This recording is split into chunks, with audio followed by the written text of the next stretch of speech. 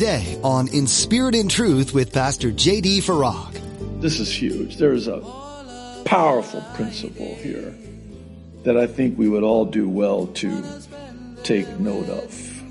It's concerning sin, the consequences of sin being brought on by ourselves. Sin is its own reward. Make no mistake about it, your sin will find you out. Are you feeling lost and weighed down by the consequences of your actions? In today's message, Pastor J.D. talks about how the Lord is willing to forgive us and guide us toward a better path. He offers us a second chance and a new beginning, no matter how far we may have strayed. He's always waiting with open arms. Now be sure to stay with us after today's message to hear how you can get your own copy of today's broadcast. Subscribe to the In Spirit and Truth podcast or download the In Spirit and Truth iPhone or Android mobile app. But for now, here's Pastor J.D. in the book of Jeremiah chapter 2 with today's edition of In Spirit and Truth. Verse 9, we see God now bringing his charges. Therefore, I will yet bring charges against you, says the Lord. And against your children's children, I will bring charges. For pass beyond the coasts of Cyprus and sea, send to Kedar and consider diligently and see if there has been such a thing. Verse 11. What do you mean? Oh, I want you to send people far and wide, and I want you to see, verse 11, has a nation changed its gods, which are not gods, but my people have changed their glory for what does not profit. Be astonished, O heavens, at this, and be horribly afraid. Be very desolate, says the Lord. Whoa. You know what he's saying here, right? These are the charges now being brought against them. And he asks them, you can go as far as you need to go, and you see if what I'm saying is true. See if you can find any people who have changed gods as my people have changed gods. In other words, the pagan gods are more loyal to their pagan gods, which are not gods at all, than you are. That I'm the true God. And I mean, what a charge against them in this comparison with them. These pagan people worshiping their gods, they're more devoted to their gods than you are. Apparently you guys decided that you want to change your gods and you want to worship different gods. And they don't do that. Why do you do that? Because the gods that they're so loyal to and faithful to and devoted to are not even gods at all. And yet, I'm the true and living God, and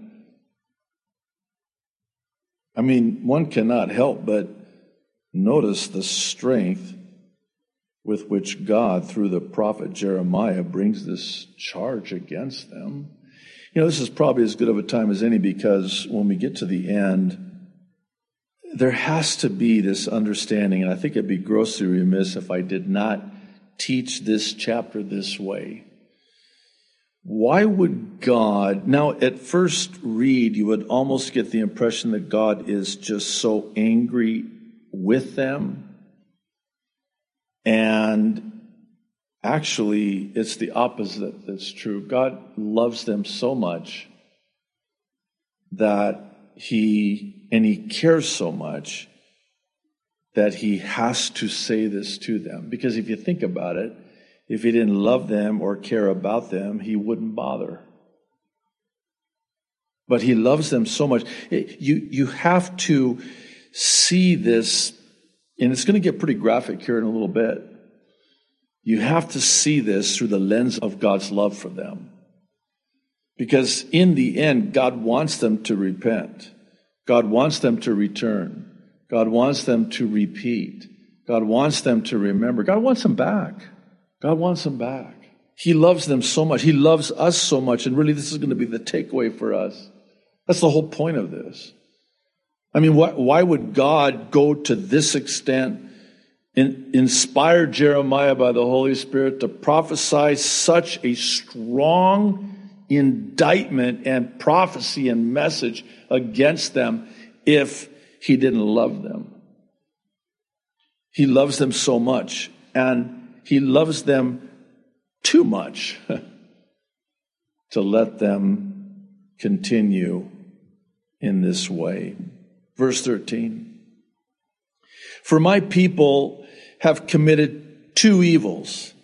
They have forsaken me, left their first love. The fountain of living waters, hang on to that, very important. And hewn themselves cisterns, broken cisterns that can hold no water. Now, in that day, this was their life source. The water was their water source. So they would carve out, hew these cisterns to hold the water in the stone. But the problem is that all it would take would be just even a minor earthquake, and there's a crack in that cistern, and no longer does that cistern hold water. So he's drawing upon that picture, painting this picture of this broken cistern that is no longer good for anything but being used for a tomb, which is actually what they would do with broken cisterns. You see the contrast there? Life-giving water, living waters in broken cisterns. And so instead of life-giving water, your broken cisterns that you have hewn for yourselves. That's key.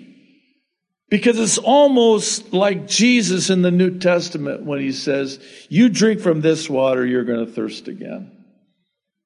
Come to me, drink of the water from me, and you will never thirst again. That cistern will never be broken. Verse 14, is Israel a servant? Is he a homeborn slave? Why is he plundered? Now, this is believed to be a reference to the northern tribes of Israel, and this prophecy is for Judah, southern Israel, and Jeremiah is saying, look at your brethren in the north, and look what happened to them. They were in bondage and plundered. Verse 15, the young lions roared at him and growled. They made his land waste. His cities are burned without inhabitant. Also, the people of Noph and Tahpanhes. These are two cities in Egypt, ancient Egypt at the time, have broken the crown of your head. Now, some believe this could be a reference to when Egypt defeated Israel and Judah, and this good king Josiah that ruled at the same time as the prophet Jeremiah when he was killed at that time. So it could be a reference to that. But then why is the Lord going into all of that to say this, verse 17? Have you not brought this on yourself? In that, and here it is again, you have forsaken the Lord your God when he led you in the way. And now, why take the road to Egypt? To drink the waters of Sihor, that's the Nile River. Or why take the road to Assyria to drink the waters of the river?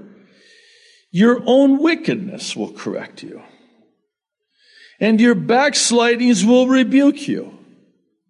Know therefore and see that it is an evil and bitter thing that you have forsaken the Lord your God, and the fear of me is not in you, says the Lord God of hosts. Give me a moment on this and bear with me, because this is huge. There's a powerful principle here that I think we would all do well to take note of.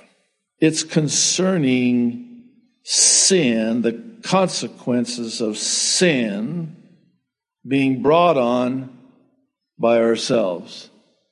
Sin is its own reward. Make no mistake about it. Your sin will find you out. Now, just again, bear with me. This is a tough one. Because, again, viewed through the lens of love, God is saying, I love you so much, I don't want you to suffer needlessly and drink from such a bitter cup. This is an evil and bitter thing. You have forsaken me. You have left your first love to your own peril.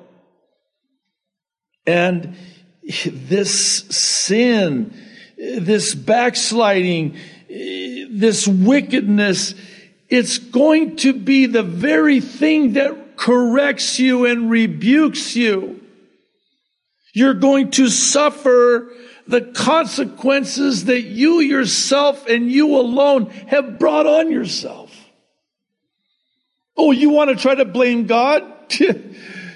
God tried to warn you.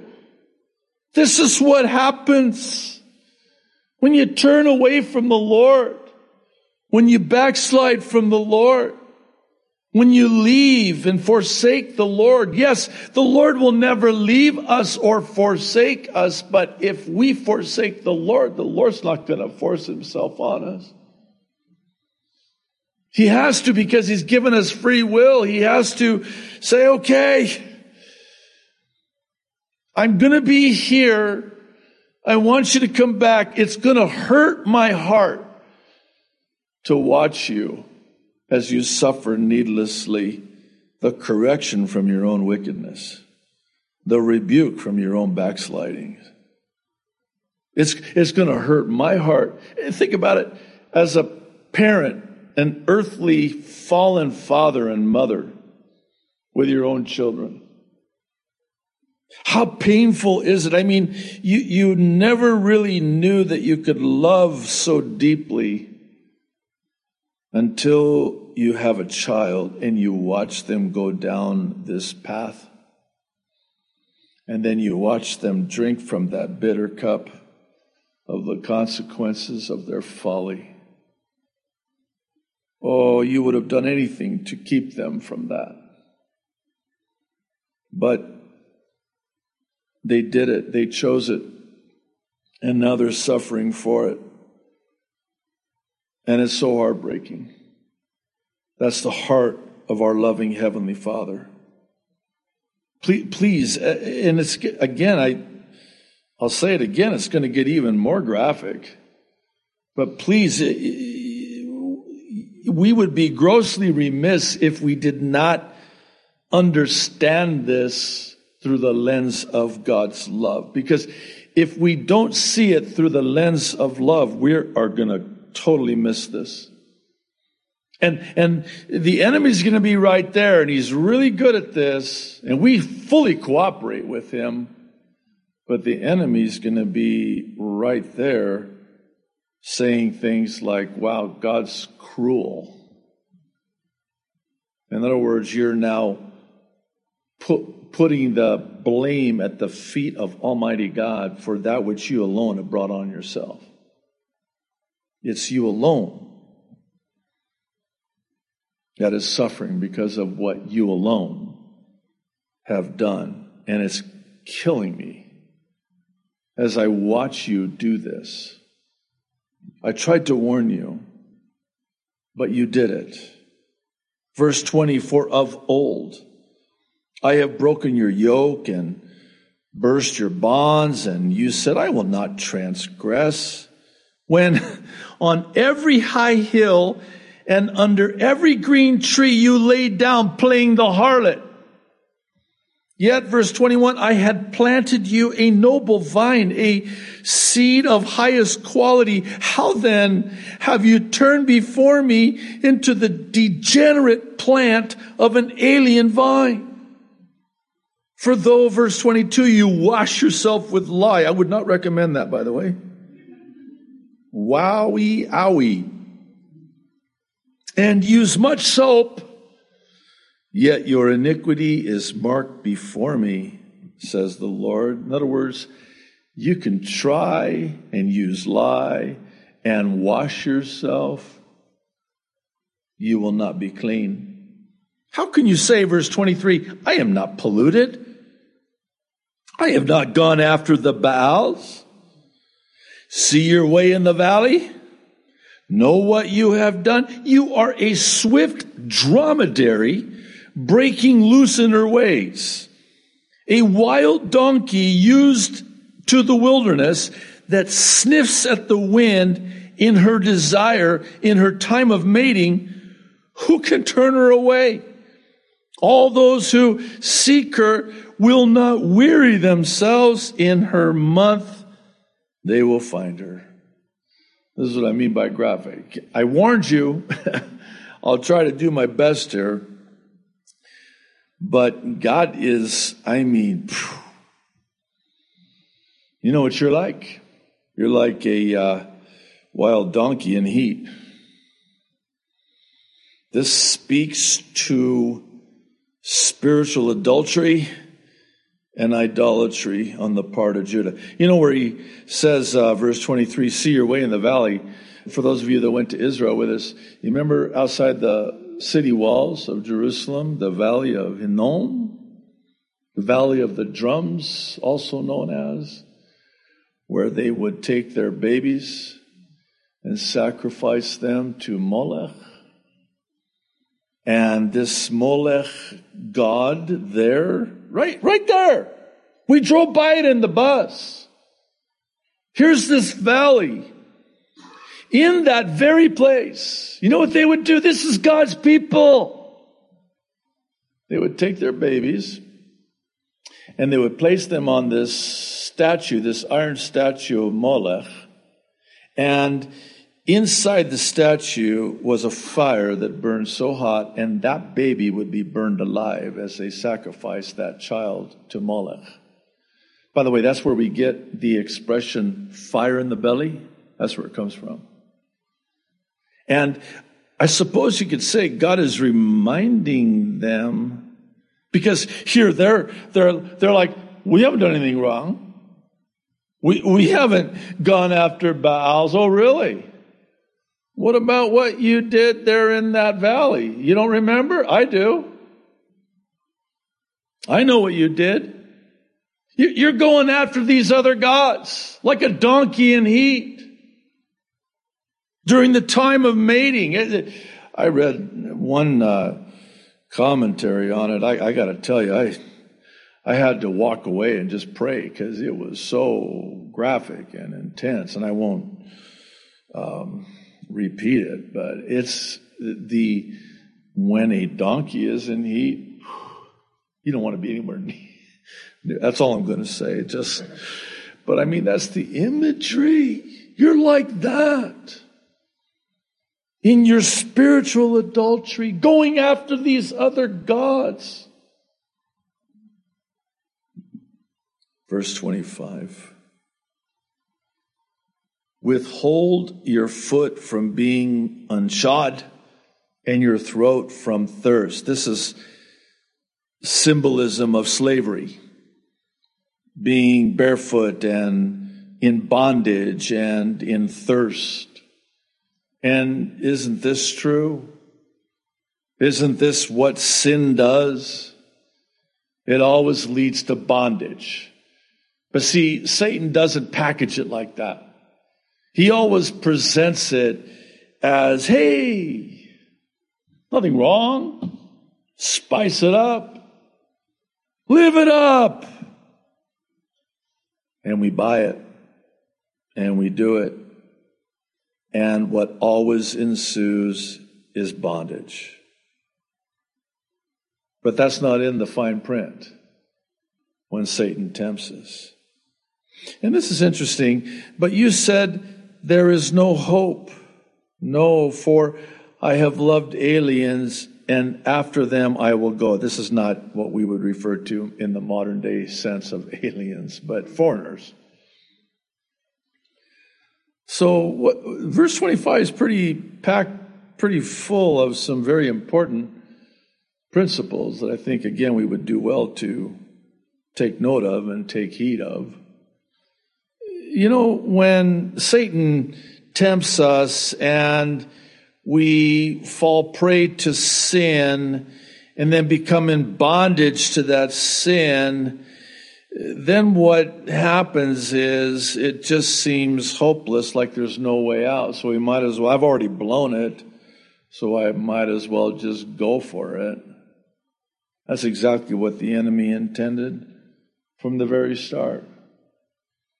He wants to enslave and get us in bondage to that sin, and then we become so hopeless in that sin and say, what hope is there? I've already kind of gone too far. I might as well go after them. After them I will go. Verse 26, as the thief is ashamed when he is found out, so is the house of Israel ashamed. They and their kings and their princes and their priests and their prophets, saying to a tree, you are my father, and to a stone, you gave birth to me. For they have turned their back to me and not their face. But in the time of their trouble, they will say, arise and save us. Oh, now you want me. I mean, let me see if I got this straight. You've gone after these other gods. You've even and by your own admission said, after them I will go. Well, it looks like after them you went. And you were so, I mean, to the extent to which you would say to a tree, you're my God, you're my father, to a stone, you gave birth to me. That's not good. That's your God, that tree? How's that working out for you? That rock, that's it. That's your God's wood and stone. You got a problem, sir, ma'am. You got a problem. That's your God? So now adversity strikes and hardship and trouble and trial and tribulation and then you come to the Lord and cry out to the Lord, Lord, help me. And the Lord's like, really? I thought the tree and the stone. And he's going to say that, by the way, verse 28, but where are your gods that you have made for yourselves? Why don't you ask them for help? Oh, yeah, that's right. They can't. Because they're rock and tree and not gods at all. And God, and again, please see this through love, not cruelty. But God says to them, let them arise if they can save you in the time of your trouble. For according to the number of your cities are your gods, O Judah. That's interesting. In other words, they had a lot of these gods. Thanks for joining us for today's edition of In Spirit and Truth with Pastor JD. If you're enjoying these teachings in the book of Jeremiah, we encourage you to continue following through this series with us and to read on your own too. God may reveal some things to you that you'll find interesting. In Spirit and Truth is a ministry out of Calvary Chapel, Kaneohe. If you'd like to learn more about the ministry of In Spirit and Truth, go to calvarychapelkaneohe.com. While you're at our website, feel free to check out additional teachings from Pastor JD. He also gives prophecy updates weekly that touch on the things happening right now. If you're ever in or near the Kaneohe area, we'd love to have you come join us. Come visit Calvary Chapel Kaneohe on Sundays and Thursdays for a time of worship, fellowship, and in-depth Bible study with Pastor JD. You can find service times and directions on our website. Once again, that's CalvaryChapelKaneohe.com. If you'd like to access any of these things on our mobile app, you can do that too. Go to the Resources tab on our website. You can download from there. That's CalvaryChapelKaneohe.com. Thanks for listening today to this teaching in the book of Jeremiah. We hope you'll join us for our next edition of In Spirit and Truth, where Pastor JD has much to share with you about what God's been putting on his heart. But until then, be thinking about what you heard today, what it meant for the people then, and what it means for you today in the here and now. Come learn what's coming up next here on In Spirit and Truth.